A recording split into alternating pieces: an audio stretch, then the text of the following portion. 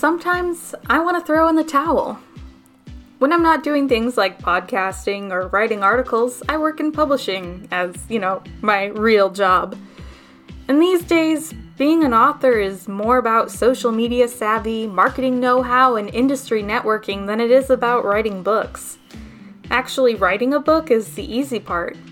Editing, finding an agent, finding a publisher, getting published, and selling the book are much, much harder. My co-author and I talk just about every day on our lunch break. It's helpful that my co-author, for so many books, is also one of my best friends. So we call each other up, chat about life, and as publishing professionals, spend a lot of time talking about the industry. And after sharing frustrations, we often find ourselves returning to the same question. One of us will ask, why are we in publishing again? My response is usually because we love it, and her response is almost always because God called us to it. We're both right, but what does she mean when she says He called us to this field? And how do we know that's the case? What even is calling? So thank you for joining me. I'm Alyssa Rote, and this is Big Pond, Little Fish. Making your own way in the world may feel like you're a very small fish in a very big, confusing pond. How do you honor God and pursue your calling while navigating the waters of life in your 20s? On this podcast, we're exploring life, career, family, friends, and calling from the perspective of a young Christian fish trying to make a splash in the world's big pond. This is episode 6, Follow the Current, Pursuing Calling. God put you in this pond for a reason.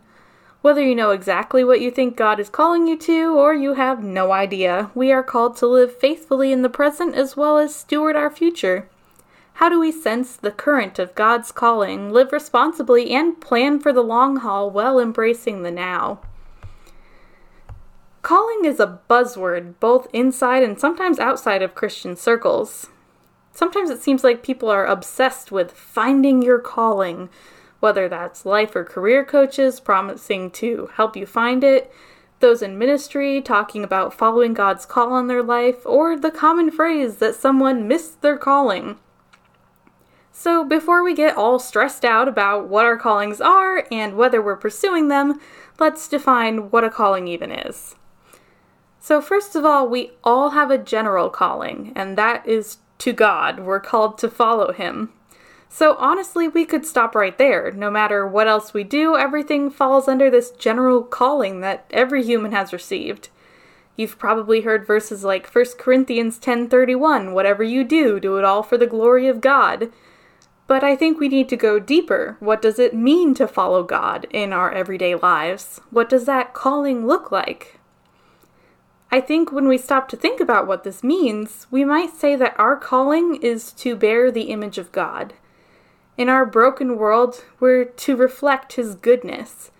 We're called to cultivate His creation, to live with love and integrity, to be pockets of the kingdom of God and the goodness and beauty He intended. We're called to restoration. And obviously this is incredibly broad. How each person lives out making the world a more beautiful and Christ-like place is going to be very different. So that's where we move past general calling and into specific calling, the stuff we usually think of when we talk about the word calling.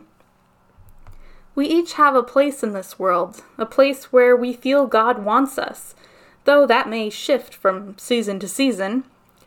1 Corinthians 12 discusses how the Lord appointed His people to different roles. Paul describes us as the body of Christ, with each part of the body functioning as a necessary role, all very different, but all important. So I think our specific calling is kind of like figuring out if right now we fit best as an eyeball, or a foot, or a left kidney, and I think your body part can change. All metaphors break down eventually, so forgive the weirdness of that idea. Some of us may have grown up our entire lives knowing we were meant to be an eyeball. Okay, we're going to drop the body metaphor now because it's getting weird. But I knew since before kindergarten that I was passionate about stories and books. And by 4th grade, I knew I was meant to be a writer.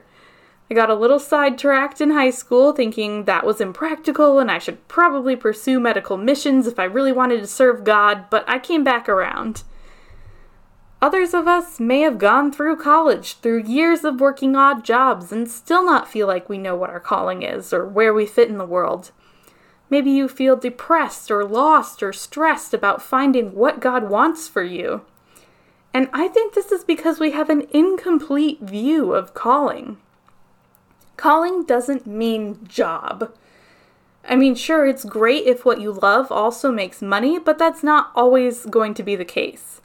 Calling is where you're meant to be, where you're meant to bring beauty and goodness to this world. We have a calling to family, to friends, to ministry, to volunteer work, maybe to painting or singing or sewing or any number of things you might do for fun, while working a different job to pay the bills. At the end of the day, we're called to live faithfully in the now, bringing light, hope, and beauty to whatever situation we find ourselves in. When we talk about calling, we also often connect it to ministry, whether someone is called to pastoral or missions work. And yes, that is where God calls some people, but it isn't the only valid or worthwhile call. And that was something I had to learn. Like I've said, my passion has always been books. As a kid, I would go to the library and max out my library card and get 30 books. That was the maximum you could get at a time. I would take them home, I would read them all in the 3-week span before they were due, and then I would bring them back and check out 30 more. I read almost every book in the juvenile section, and I'd been writing stories since I dictated to them to my parents at 4 years old, which back then they were usually a combo of dinosaurs and princesses. And I knew in my heart I was meant to work with books. Yet in high school, I wanted to make a difference for God. I wanted to be a good Christian, quote-unquote, and spread the gospel. I measured success in how many souls I could convert. But since I was a good student, I figured I should use those skills to go into medicine and become a medical missionary. So I took an abundance of science courses in high school, and I was good at them. I had this twisted idea that serving God was about suffering and sacrifice, so the despair I felt about it was right and normal, until my mom confronted me about it. And then I admitted that the idea of becoming a doctor made me miserable, and the idea of working with books made me delighted. I would enjoy a lifetime of books and writing. And my mom pointed out that, well, sure, sometimes following God does bring suffering and sacrifice. Those things don't necessarily mean that we're following His will. He gives us passions for a reason. And maybe my call was not to formal missionary or ministry work. So I went to college for publishing and dove into the industry as an editor, a literary agent, a publicist, and yes, an author. I work with books and words all day, every day. And this is what I want you to hear from this story. Calling isn't about the Great Commission. It's not about winning converts, though that may be part of it. Calling is about making the world a more beautiful place, about bringing about rightness in your sphere. It's about bringing the kingdom, bringing goodness and integrity and hope and joy wherever you go. Calling is the juncture where the broken or needy places in this world, your skills and giftings and your passions overlap. Maybe your calling right now is to parenthood, or taking care of an aging family member, or education, or your current job. Maybe your calling is to serve God there, but that doesn't mean it can't change. Maybe you sense something else as your calling, but you're not participating in it right now. For example, if right now you're spending years in school to pursue the field you feel God has called you to. But in this moment, you are called to integrity in both your current situation and in stewarding the future, while keeping in mind that it may change. We also have to keep in mind that being true to our calling and succeeding in the eyes of the world are two different things. If we are being faithful in what we have been given, we are following His call.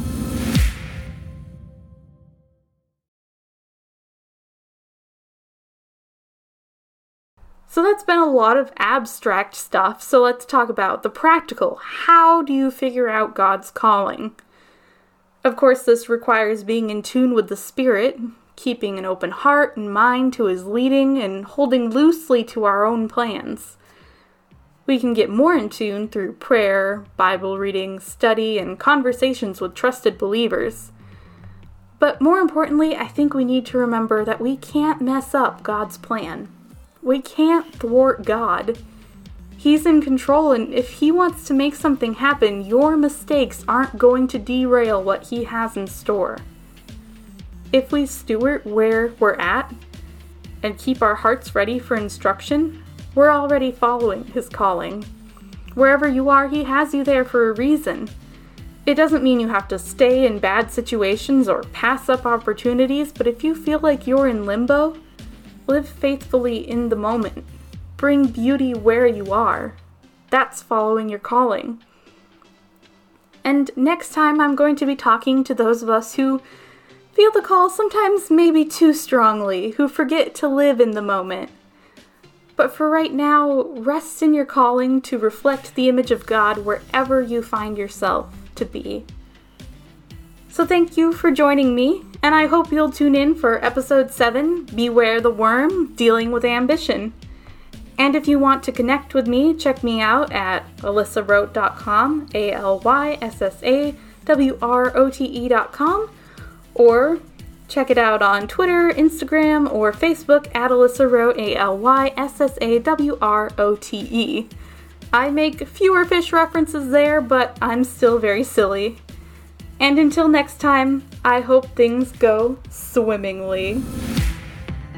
Big Pond, Little Fish is a production of Life Audio and the Salem Web Network. If you enjoyed this episode, would you take a minute and leave us a rating and review in your favorite podcast app? It really does help more people like you find the show. You can find all of our episodes of Big Pond, Little Fish by visiting lifeaudio.com. This episode was produced by me, Kelly Givens, and Steven Sanders. Special thanks to Stephen McGarvey for his executive oversight. You can find more faith-affirming podcasts like this one by visiting lifeaudio.com.